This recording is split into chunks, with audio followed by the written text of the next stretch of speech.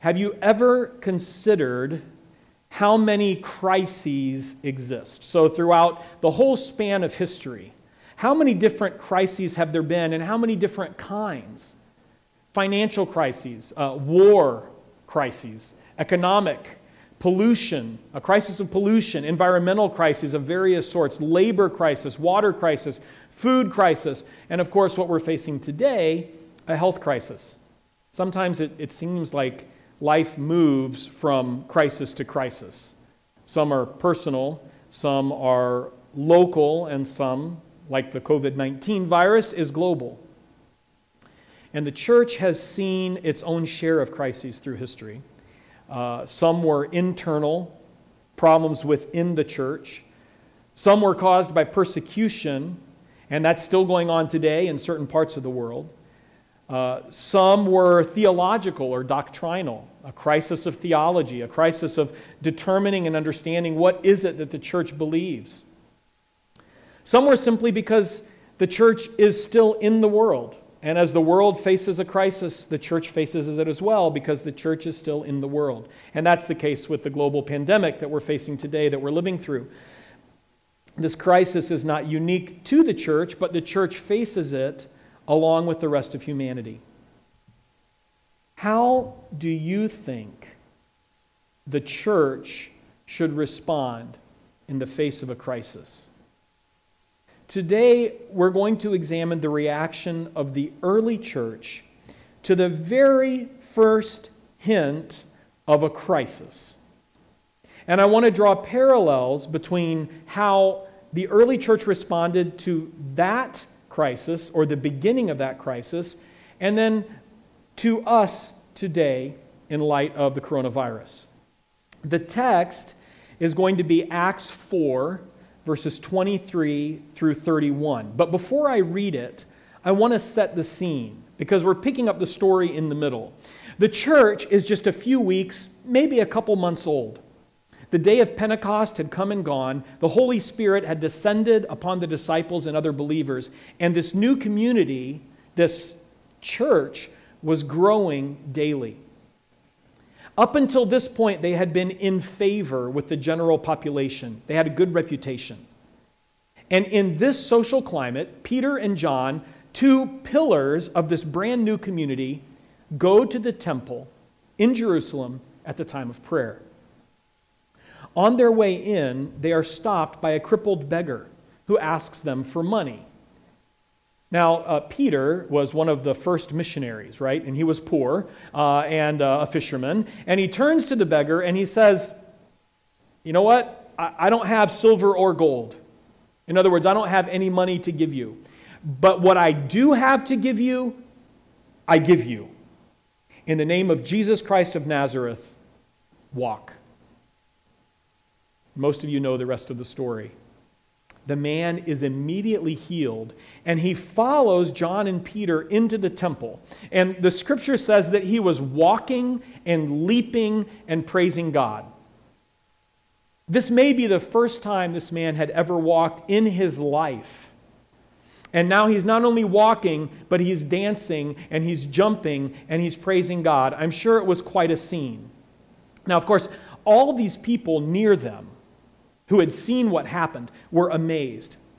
So Peter and John, again, as good missionaries, they took advantage of the attention that they had gathered to preach the gospel.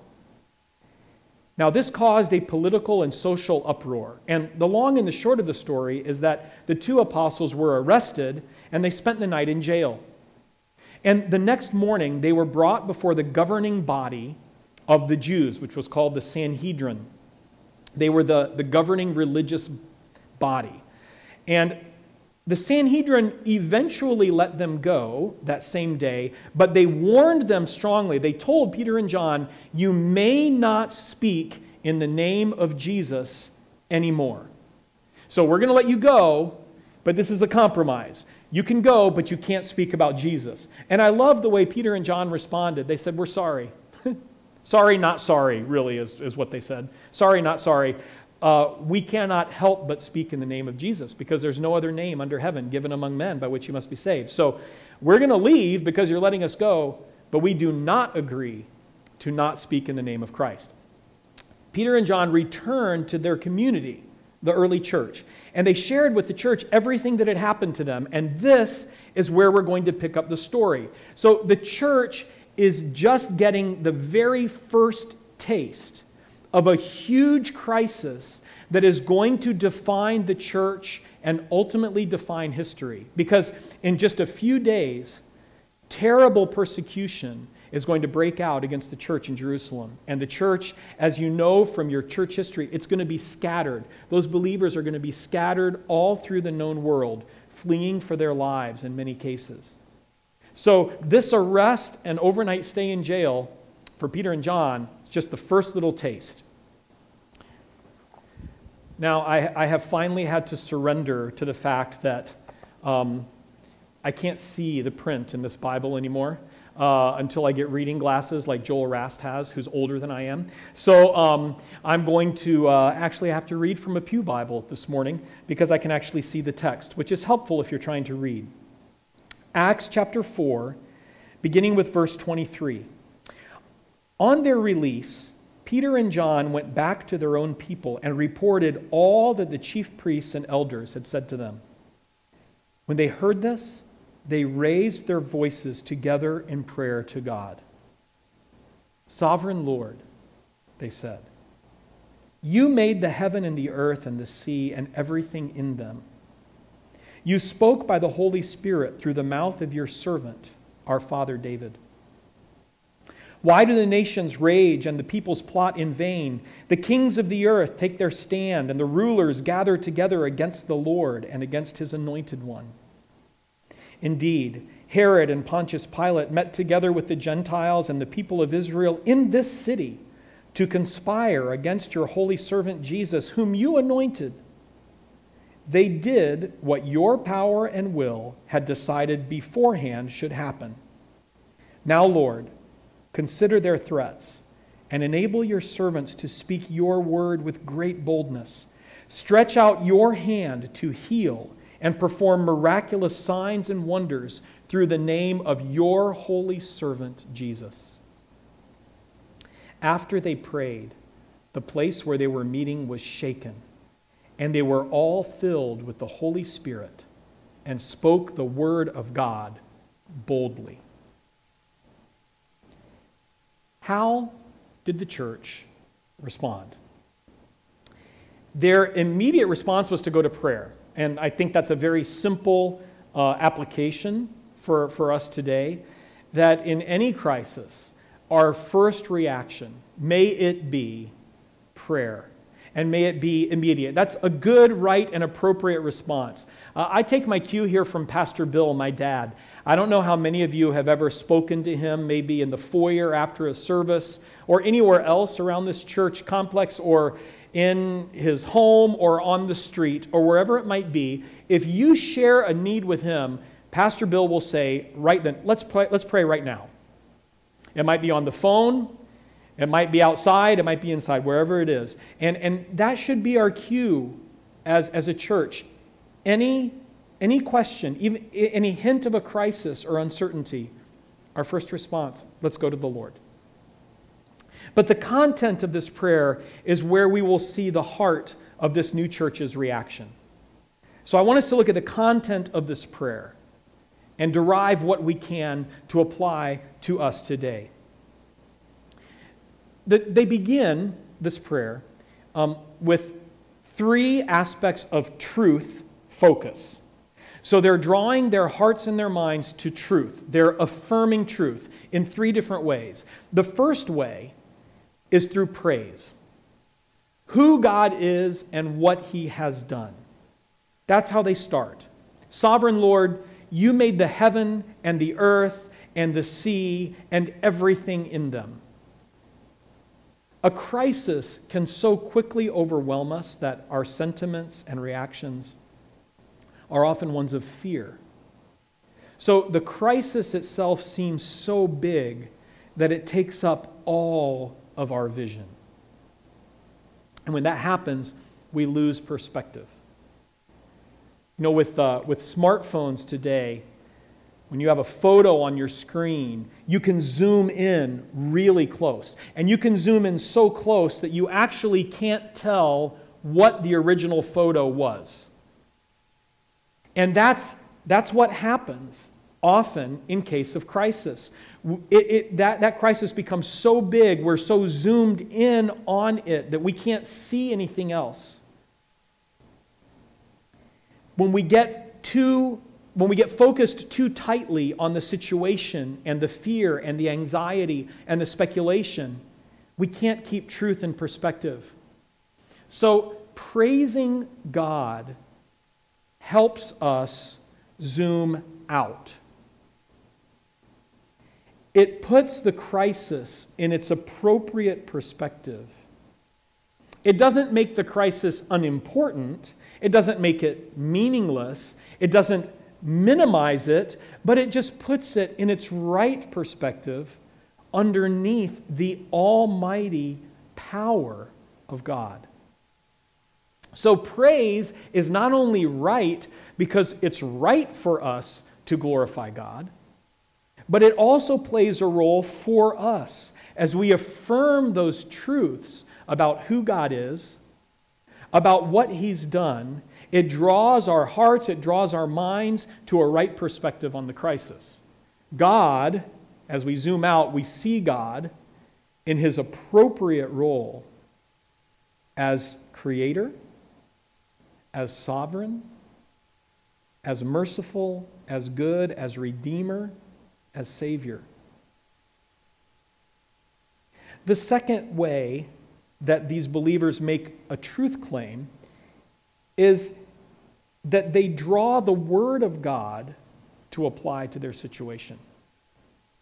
They affirm that God was not only the Creator, but also that He had spoken by His Spirit. So we have praise, which refers to who God is and what He has done, and then a focus on Scripture, on God's Word. So what has God said? How has God, in His Word, spoken to this crisis, spoken to our situation today?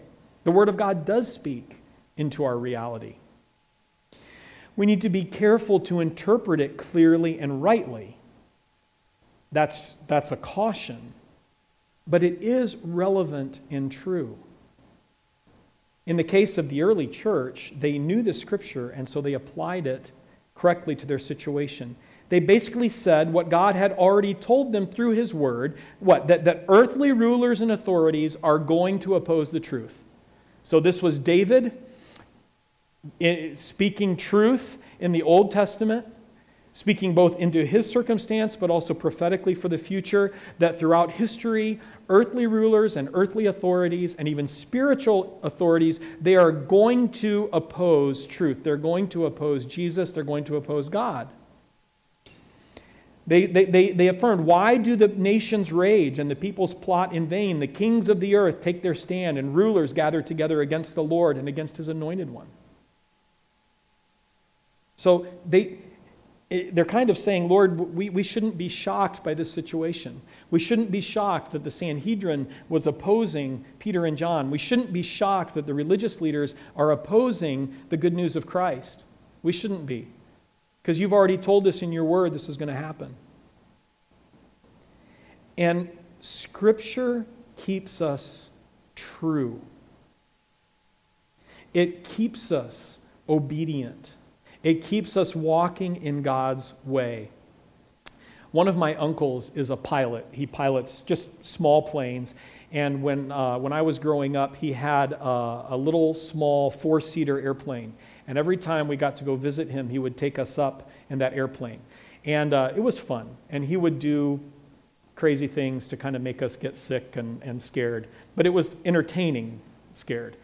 But one thing I remember him showing me, the different instruments on his like the dashboard of the plane. And there were two that he pointed out specifically. One was the altimeter, which tells the pilot how high the plane is off the ground. And excuse me. And then there's another instrument called the artificial horizon. And what the artificial horizon does is it shows the pilot, if I recall correctly, if he's flying straight or if he's flying in a curve. And so he watches that instrument, and it lets him know if he's flat or if he's crooked. Now, what's the point?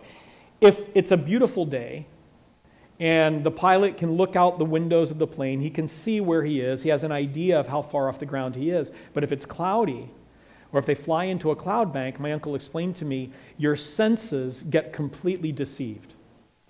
So it will feel like you're going up when you're actually going down.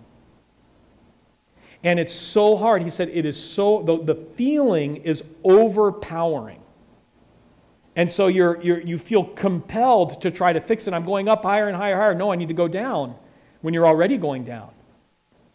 And the same thing can be true. He said, you can be flying perfectly level, but it feels like you're turning and getting off course. So the point he was making to me is, when a pilot flies into cloud or fog, they have to watch those two instruments, because those are the ones that will tell them the truth. So no matter how it feels, no matter what sensation the pilot may have, those will keep him level and high enough. He said, if you give in to your instincts, you'll crash. And I want to compare those two instruments to the Word of God. They keep us true. So if we focus on our circumstances, if that's our primary focus, we're going to crash. If we're focused on the Word of God and the truth that He speaks into our situation, He will keep us true. He will keep us level. He will keep us straight. The Word interprets circumstances, not the other way around. Now, I did also say that we have to be careful that we interpret and apply Scripture rightly. So for instance, just as an example in what we face today, so maybe we read Exodus and we say, oh, God sent plagues on Egypt. Okay, this COVID is a plague on, and we choose a country that we want to choose. The United States, Brazil, Europe, China, whatever it is, we choose one and we say, oh, so this is God's judgment on that country. Well, let me tell you something. It could be. I'm not going to limit that and say it can't be. But we can't take that directly from Exodus and the story of the plagues. But what we can do is we can say, okay, God, in the past, in history, God has used natural plagues to accomplish His purpose and will.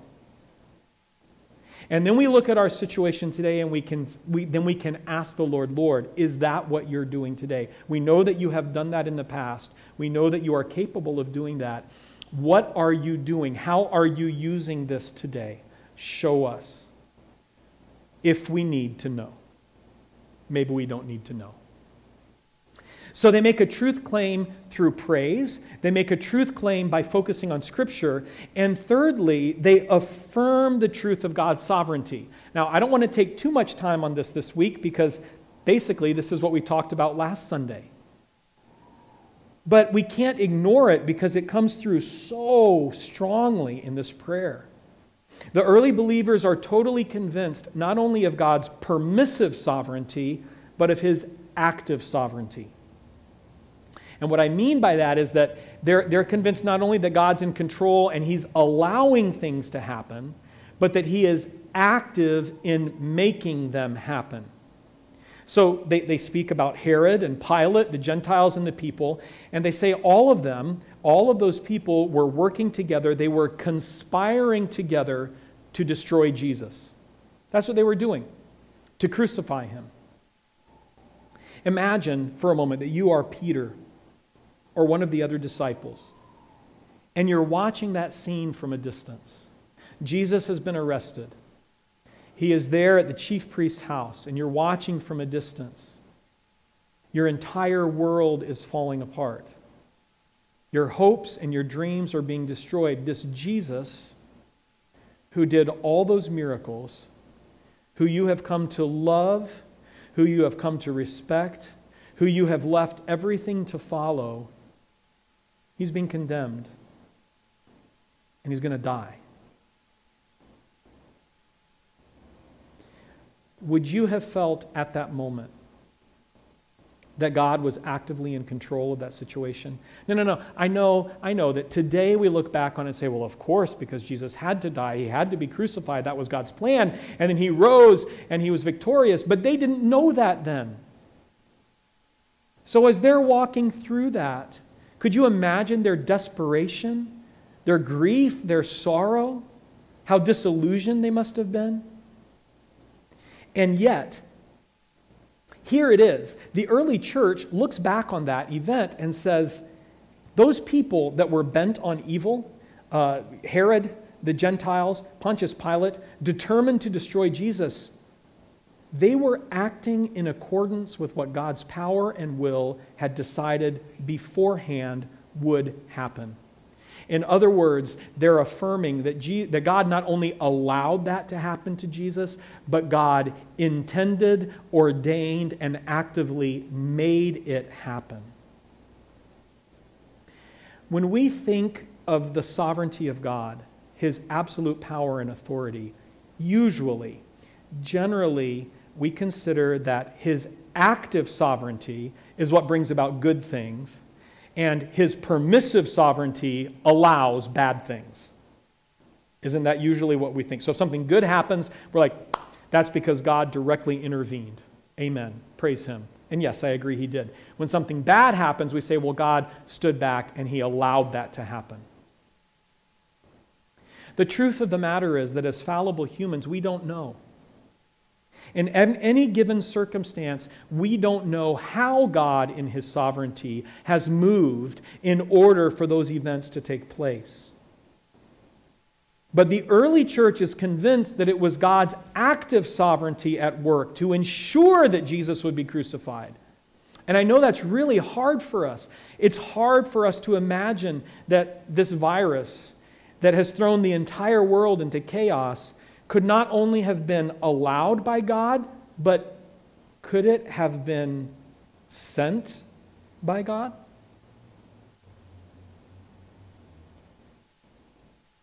I don't know. You don't know.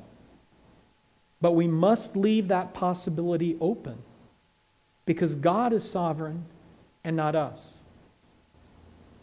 And just as Peter and the other disciples, seeing Jesus on the path to crucifixion and then burial, had no idea what was coming next. They didn't understand that a much greater, more profound grace and truth and joy was coming. We also don't know when something bad happens. We do not know the end game. We do not see the eternal consequences. And this brings us back to a question of perspective. So, last Sunday, I gave an example about perspective and the sovereignty of God. But the sound cut out right then.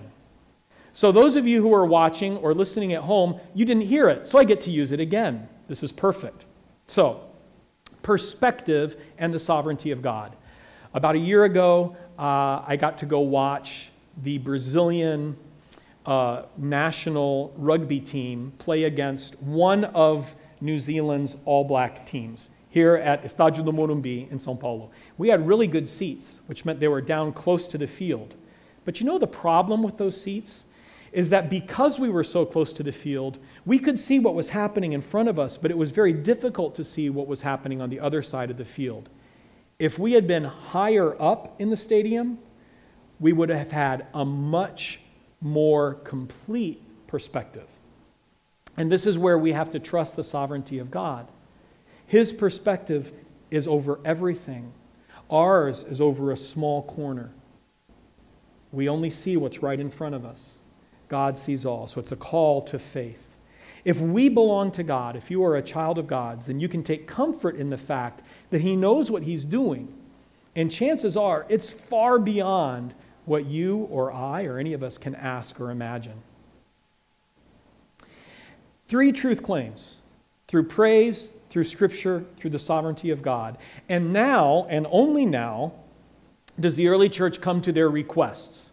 A lot of times when we pray, we're right to the requests, right? We start, Dear Jesus, thank you for this day. We might get that far. Thank you for this day. Now, here's what I need. And we list it.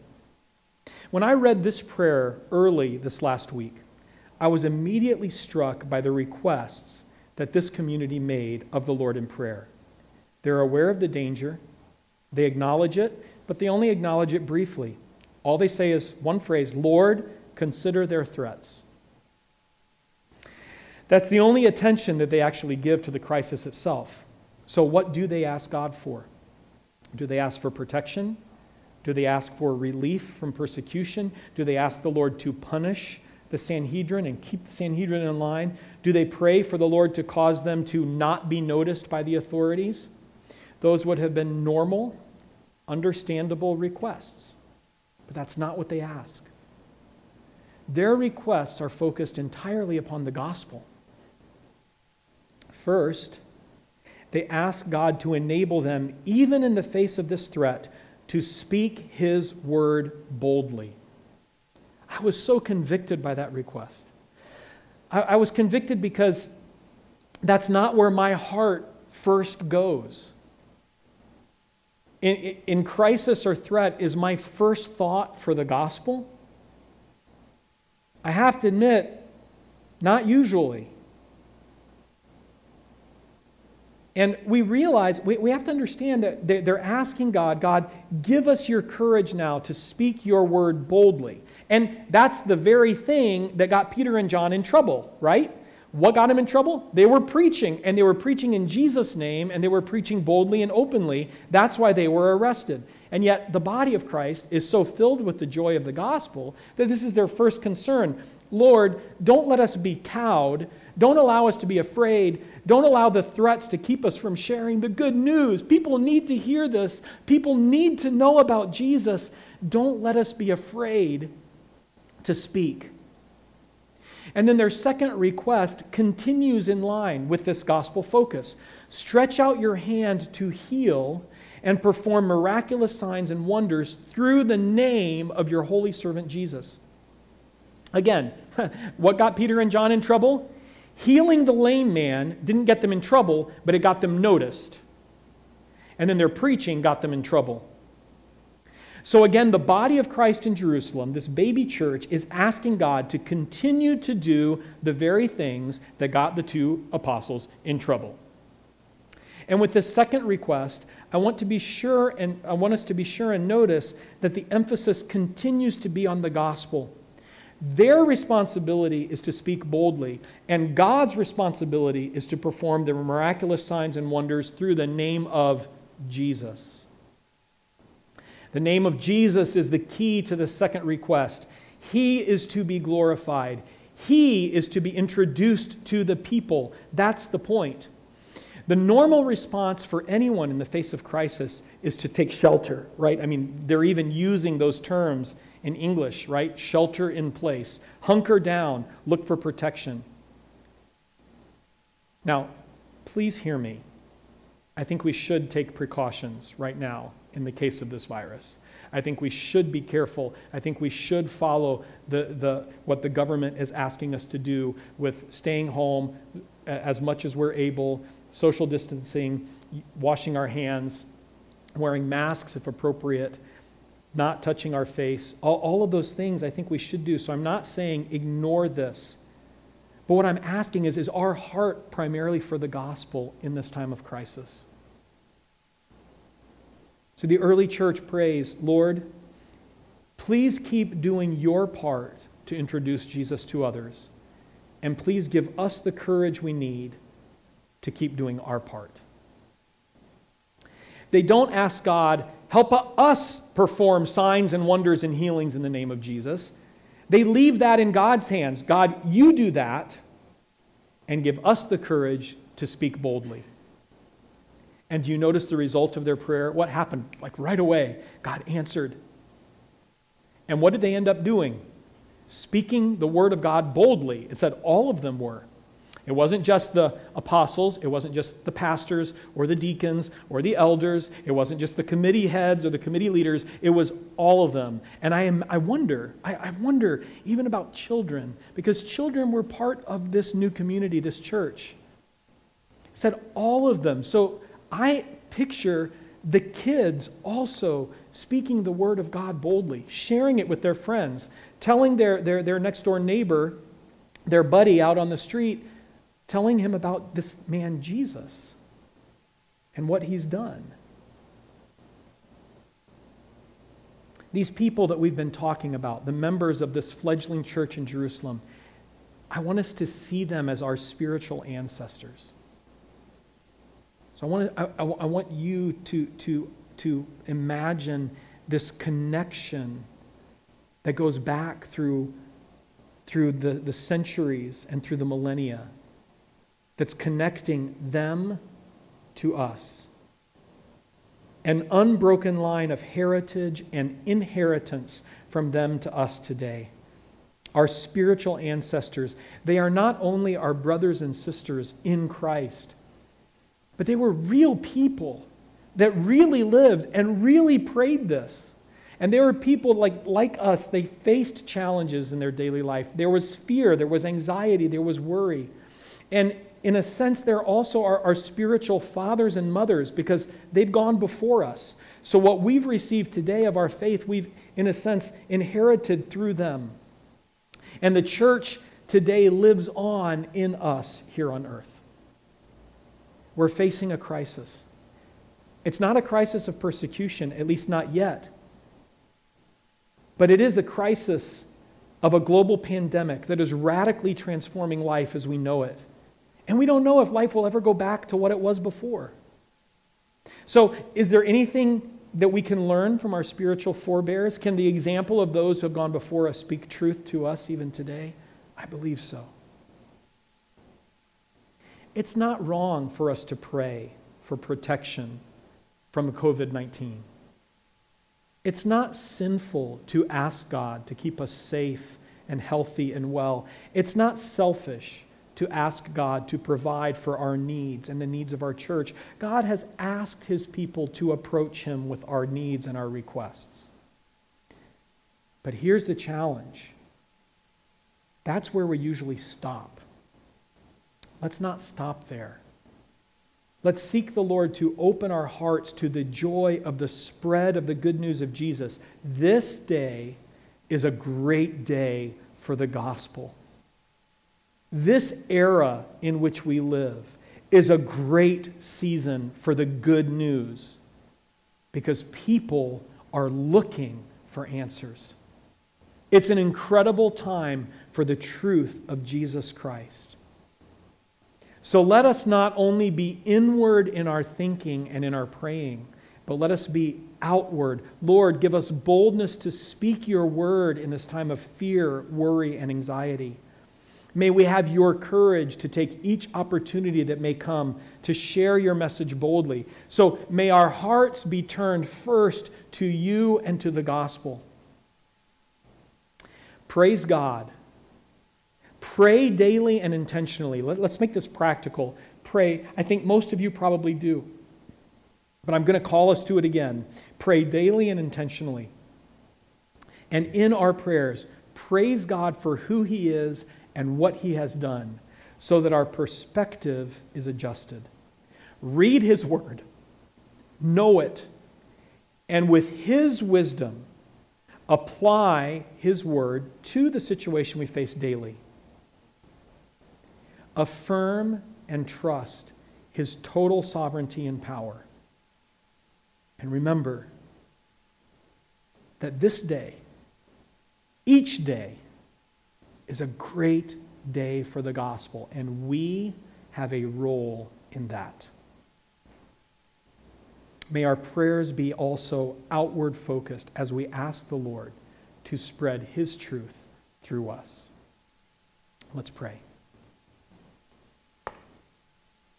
Father, we acknowledge that we are very often self-focused, and that is a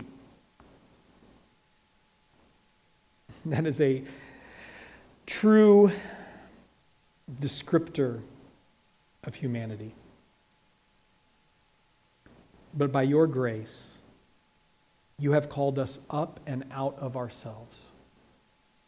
You have called us up and out to you and to others, to look to you and to others. And as we meditate on and consider the way that our spiritual forebears, our spiritual mothers and fathers prayed in a time of crisis, may we be drawn to the same. That our focus would be first upward and then outward. Lord, how do you want to use us? How?